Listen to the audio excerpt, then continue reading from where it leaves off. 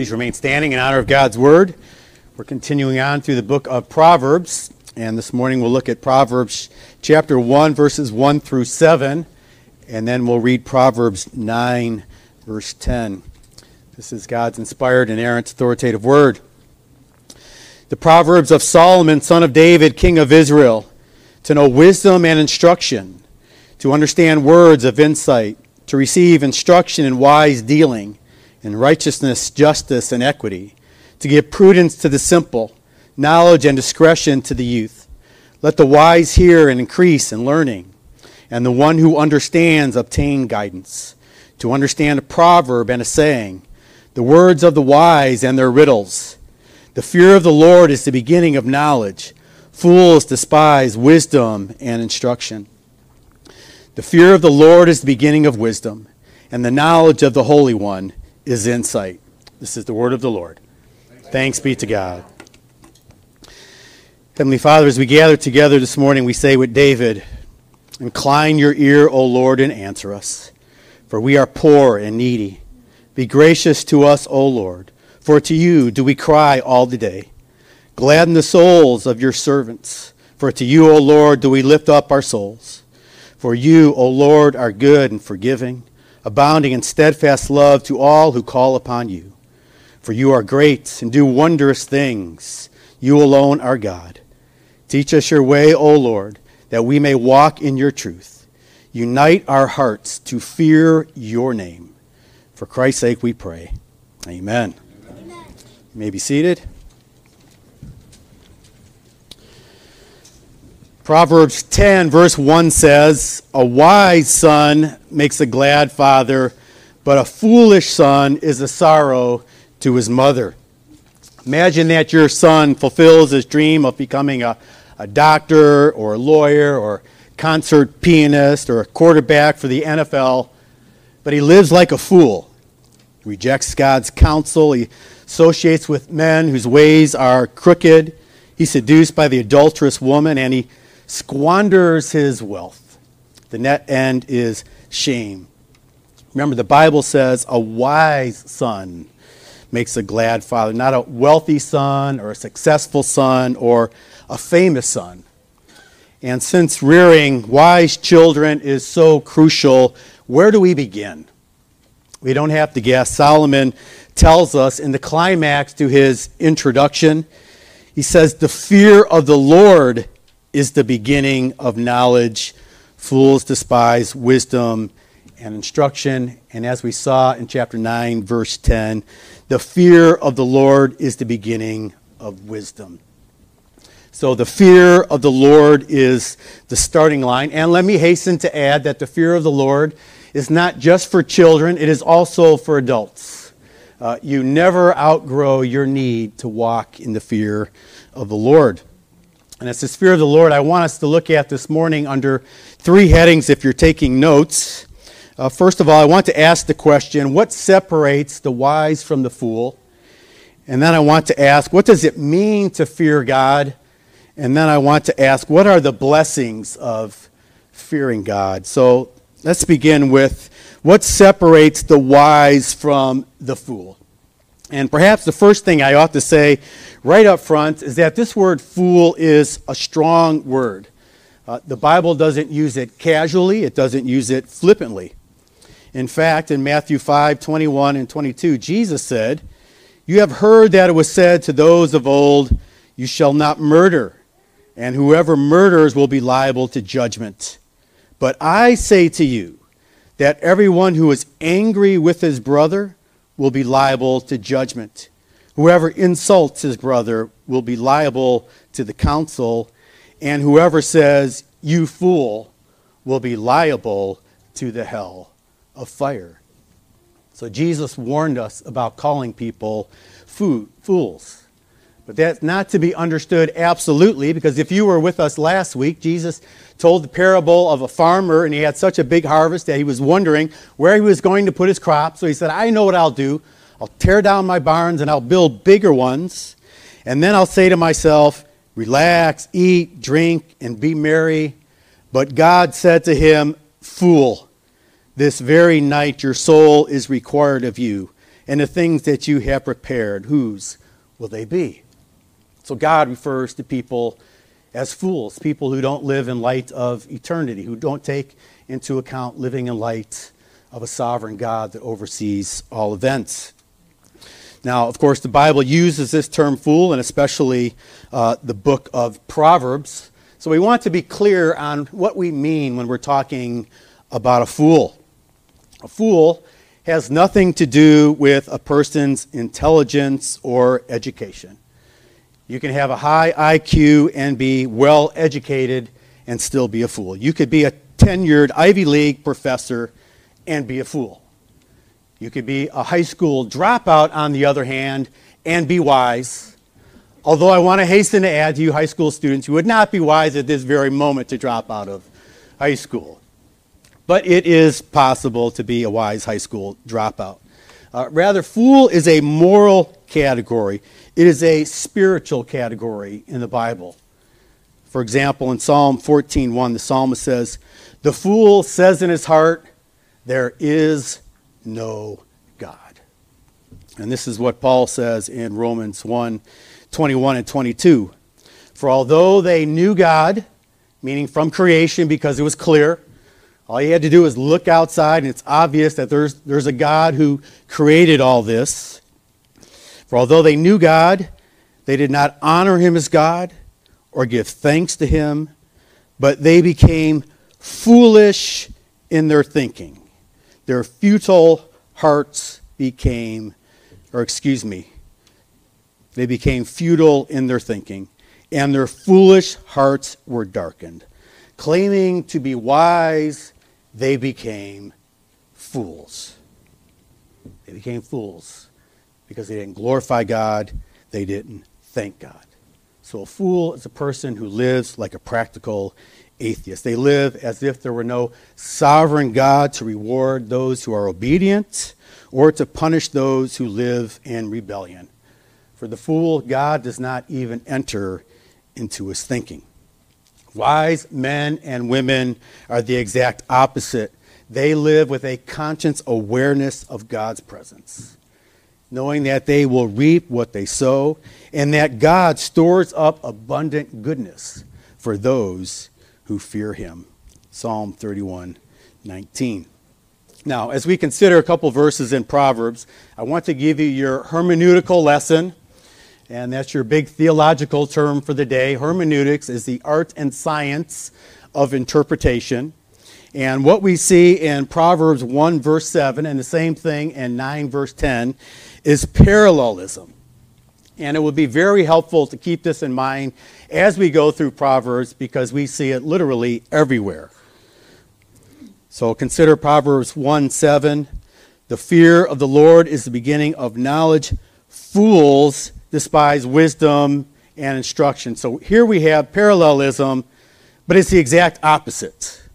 So the fool is the opposite of the person who fears God. And then in Proverbs 9:10, here's another parallelism. But these are parallelisms that are equal to help you understand what each sentence is saying. "The fear of the Lord is the beginning of wisdom, and the knowledge of the Holy One is insight." So the fear of the Lord is the same as a person who has knowledge of God. So to know God, to know the Holy One, is to fear God. And conversely, if you don't know God, you don't know the fear of the Lord. And one thing that is clear as you read through the scriptures, those who know God experientially, not just in their head, but those who know God because they see him for who he is, in his holiness, in his sovereignty, in his glory, in his splendor, they tremble before him. In other words, they fear him. This is what we read in Revelation 1, verses 10 through 17. And this is from the Apostle John. And you'll recall that in his gospel, he referred to himself as the disciple whom Jesus loved. Now, he didn't mean by that, Jesus loves me, he doesn't love you guys, or he loves me more than he loves you. But he referred to himself as a disciple whom Jesus loved because he was awed by the fact that Jesus would love him. Now he is going to have a vision of the resurrected Christ. And notice what he hears and sees and then how he responds. Revelation 1:10, John says, I was in the Spirit on the Lord's day, and I heard behind me a loud voice like a trumpet. Then I turned to see the voice that was speaking to me. And on turning, I saw 7 golden lampstands. And in the midst of the lampstands, one like a son of man, clothed with a long robe, and with a golden sash around his chest. The hairs of his head were white, like white wool, like snow. His eyes were like a flame of fire. His feet were like burnished bronze, refined in a furnace. And his voice was like the roar of many waters. In his right hand he held 7 stars. From his mouth came a sharp 2-edged sword. And his face was like the sun, shining in full strength. When I saw him, I fell at his feet as though dead. But he laid his right hand on me, saying, Fear not, I am the first and the last.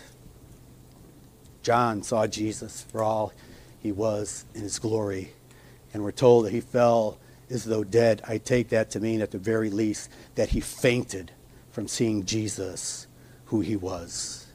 And if there's anything that separates the wise person from the fool, it's this experiential knowledge of God that will naturally lead to a person fearing God. Second, what does it mean to fear God? This is an important question. What does it mean to fear God?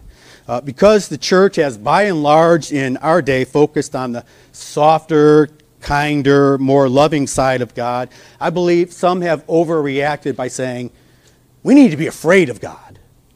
He's not just loving and kind and gentle. He's also the sovereign Lord. He's also holy, and we need to be afraid of him. I want to say that I think that is both wrong and also dangerous. First of all, it's wrong. There's an important distinction we need to make between being afraid of God and fearing God. And this is what we find in Exodus 20:18 and 20.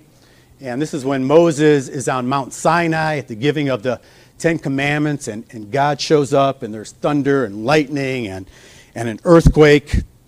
And we read, Now when all the people saw the thunder and the flashes of lightning and the sound of the trumpet and the mountain smoking, the people were afraid and trembled, and they stood far off and said to Moses, You speak to us, and we will listen, but do not let God speak to us, lest we die.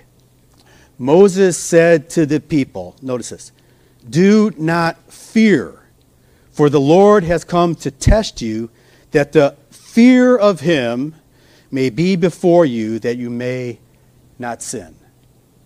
At first it sounds like Moses is contradicting himself. Fear not, the Lord has come that you may fear him. What is he saying? What he's saying is, don't be afraid of God, but fear God. This is what R.C. Sproul says. Martin Luther made an important distinction concerning the fear of God. He distinguished between servile fear and filial fear. He describes servile fear as that kind of fear a prisoner has for his torturer. Filial fear is the fear of a son who loves his father and does not want to offend him or let him down. It is a fear born of respect. When the Bible calls us to fear God, it is issuing a call for a fear born of reverence, awe, and adoration. That's a very important distinction. So when I talk about the fear of God, and the Bible talks about the fear of God, I don't want you to feel like, oh no, I got to cover myself. That's not what we're talking about. This distinction between being afraid of God and fearing God is important. It's wrong. And it also is dangerous. If a person is afraid of God they will run from God. Think of Adam in the Garden of Eden after he sinned. He was afraid of God because of his sin, so he fled. But if you fear God in the proper sense, when difficulty comes into your life, even when you sin grievously, you will run to him, knowing that he will welcome you, embrace you, and forgive you. If you are afraid of God in the wrong sense, you will hate God. You will be like the demons. James tells us that the demons believe in God and they tremble. They believe in God, they tremble for fear, but they hate him.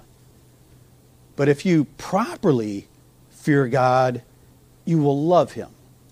And I know that it seems like those can be opposed to each other. Well, am I going to fear God or love God? But those go together in many places in the Scripture. I'll give you one example, Deuteronomy 10:12. And now, O Israel, what does the Lord your God require of you but to fear the Lord your God, to walk in his ways, to love him? So you know that your fear of God is proper if it is accompanied by loving him. If it's not accompanied by loving him, it's the wrong kind of fear. Now, also, I think to help us get at a proper biblical understanding of the fear of God, we can take a look at the things that induce this fear of God. There's many things, but first of all, consider the power of deity that we might see in an earthquake or a thunderstorm. I love Psalm 29, which I describe as the God of glory thunders. The psalmist is talking about a storm, and God is speaking in the thunderstorms, and it's just like a tornado ripping through a forest, and the trees are lying down on the ground. They're stripped bare. And then we read that all in his temple cry, glory. Not wow, isn't that something? But because they see God in it, they cry glory. And they stand in awe of God because they see his power in nature. We should also fear God because he is a God. While he forgives, he also punishes sin. Exodus 33:18 through 20. Moses said, perhaps my favorite prayer in all of Scripture, please show me your glory. And he said, I will make all my goodness pass before you, and will proclaim before you my name, the Lord. And I will be gracious to whom I will be gracious, and will show mercy on whom I will show mercy. But, he said to me, you cannot see my face, for man shall not see me and live. And we'll come back to that just in a moment. And then in Exodus 34:6 through 8, the Lord passed before him and proclaimed, the Lord, a God merciful and gracious, slow to anger and abounding in steadfast love and faithfulness, keeping steadfast love for thousands, forgiving iniquity and transgression and sin, but who will by no means clear the guilty, visiting the iniquities of the fathers on the children and the children's children to the third and fourth generation. And Moses quickly bowed his head toward the earth and worshipped. We should fear God because he can forgive, but he can also punish sin. And by the way, if you're here this morning and you're hearing this talk about fearing God and you're just thinking he is a God who punishes, you're only seeing one part of what it means to fear God. And I would say I would like you to see the whole picture. But apart from Christ, there really is only one fear of God, and that is the fear of God to punish. Only in Jesus Christ can we find forgiveness away from that fear. And then one other thing that induces fear, and this is often overlooked, and I think this is really important to mention. Something that induces fear is God's goodness and generosity. God's goodness and generosity. This is what we see in Genesis 28. This is 12 through 17. And this is the account of Jacob, and he has a vision. And we read, and he dreamed, And behold, there was a ladder set up on the earth, and the top of it reached to heaven. And behold, the angels of God were ascending and descending on it. Anybody know what or who the ladder represents? We're told in John 1, it represents Christ. He is the bridge between heaven and earth. And behold, the Lord stood above it and said, I am the Lord, the God of Abraham your father, and the God of Isaac. The land on which you lie I will give to you and to your offspring. But your offspring shall be like the dust of the earth, and you shall spread abroad to the west and to the east and to the north and to the south. And in you and your offspring shall all the families of the earth be blessed. How's that for a wonderful promise? Behold, I am with you. Another wonderful promise.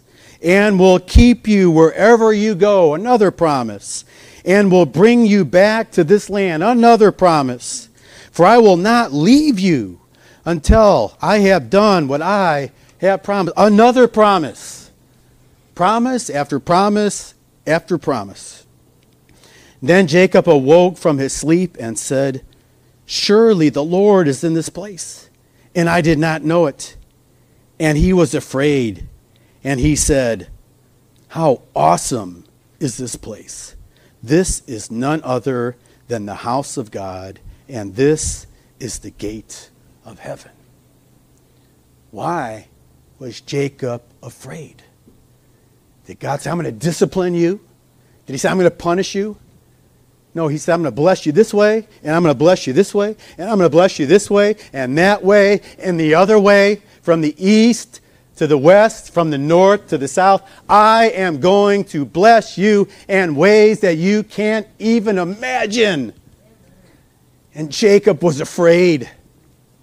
It reminded me of King David. David wanted to build a house for God, and God says, tell you what, I'm going to build a house for you.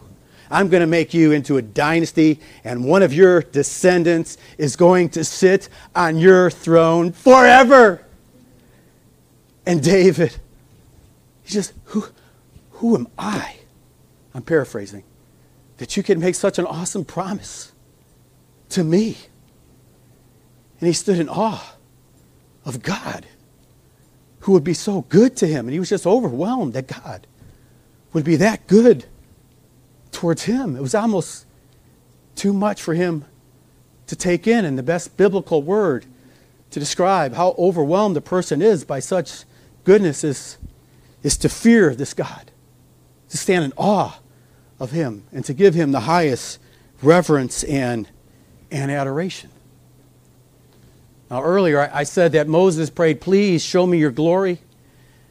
And God had said, I'll pass by you. I'll let you see the backside of my glory, but you can't see my face. Nobody can see my face and live. Why is that? No one can see my face and live.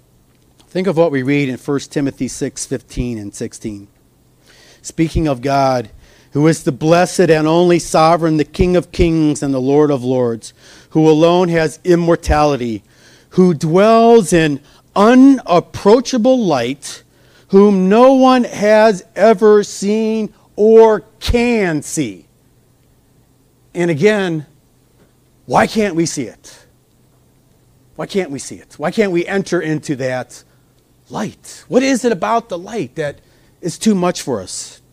This is what Jonathan Edwards says. God is arrayed with an infinite brightness, a brightness that doesn't create pain as the light of the sun pains to eyes to behold it, but rather fills, or we could say radiates, with excess of joy and delight. Indeed, no man can see God and live. Why? Because the sight of such glory would overpower nature. 'Tis because the joy and pleasure of beholding would be too strong for a frail nature. Why can't you see the face of God and live? Because the ecstasy that you would enjoy would be too much for your frail nature. Often we read that and we think we can't see God because His holiness would incinerate us. And although I have no doubt that that is probably true as well, Edwards says it's the magnitude of the joy and the pleasure that we would see and experience that would be too much for us. It is a reminder that God is so good. We can't even fathom it. And it will take us all of eternity to understand just how good God is to us. And when we see God, not only in the power of nature and in His forgiving and punishing sin, but in His goodness, we can't but help to tremble before Him because it's too much for us. Now last, I want us to ask the question, what are the blessings of fearing God? How much time do we have? What are the blessings of fearing God? Let me just give you three quickly. First of all, it inspires bold evangelism. 2 Corinthians 5:11, Paul says, "Since then we know what it is to fear the Lord, we try to persuade men." Why don't you witness as I should? Why don't you witness as you should? Perhaps it's the same reason why I don't witness as I should. It's fear. I'm going to look stupid. It's the fear of man, but the fear of God would overcome that. And if I feared God more, then I would, like Paul, try to persuade men. The fear of the Lord will help us with that. So a blessing that results is bold evangelism. Another blessing, it gives us courage to defy ungodly governmental decrees. The government can be scary. They have the power of the sword after all. In Exodus 1, we have a wonderful example of the midwives who feared God and did not do what the king of Egypt told them to do. They let the boys live. King of Egypt said, when baby boys are born, I want you to kill them. But they let them live because they feared God. How did God view that? And because the midwives feared God, He gave them families of their own. How could they defy this tyrant who had the power of life and death at his disposal? They feared God. We're going to honor God first, and whatever the king does to us, the king does to us. We leave it in the hands of a sovereign God. And then one other example, blessing that comes from fearing God. It enables us to live fearless lives. Let's just cover everything. It enables us to live fearless lives. This is the paradox. Fearlessness comes from the fear of the Lord. Fearlessness comes from the fear of the Lord.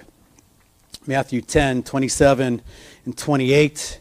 Jesus says to His disciples, "What I tell you in the dark, say in the light. And what you hear whispered, proclaim on the housetops." But if we do that, we might get in trouble. It could be dangerous to preach the gospel with that kind of boldness. Jesus went on to say, "And do not fear those who kill the body, but cannot kill the soul. Rather, fear Him who can destroy both body and soul in hell." Jesus is saying, fight fear with fear. The fear of the Lord will help you to be fearless in the face of men.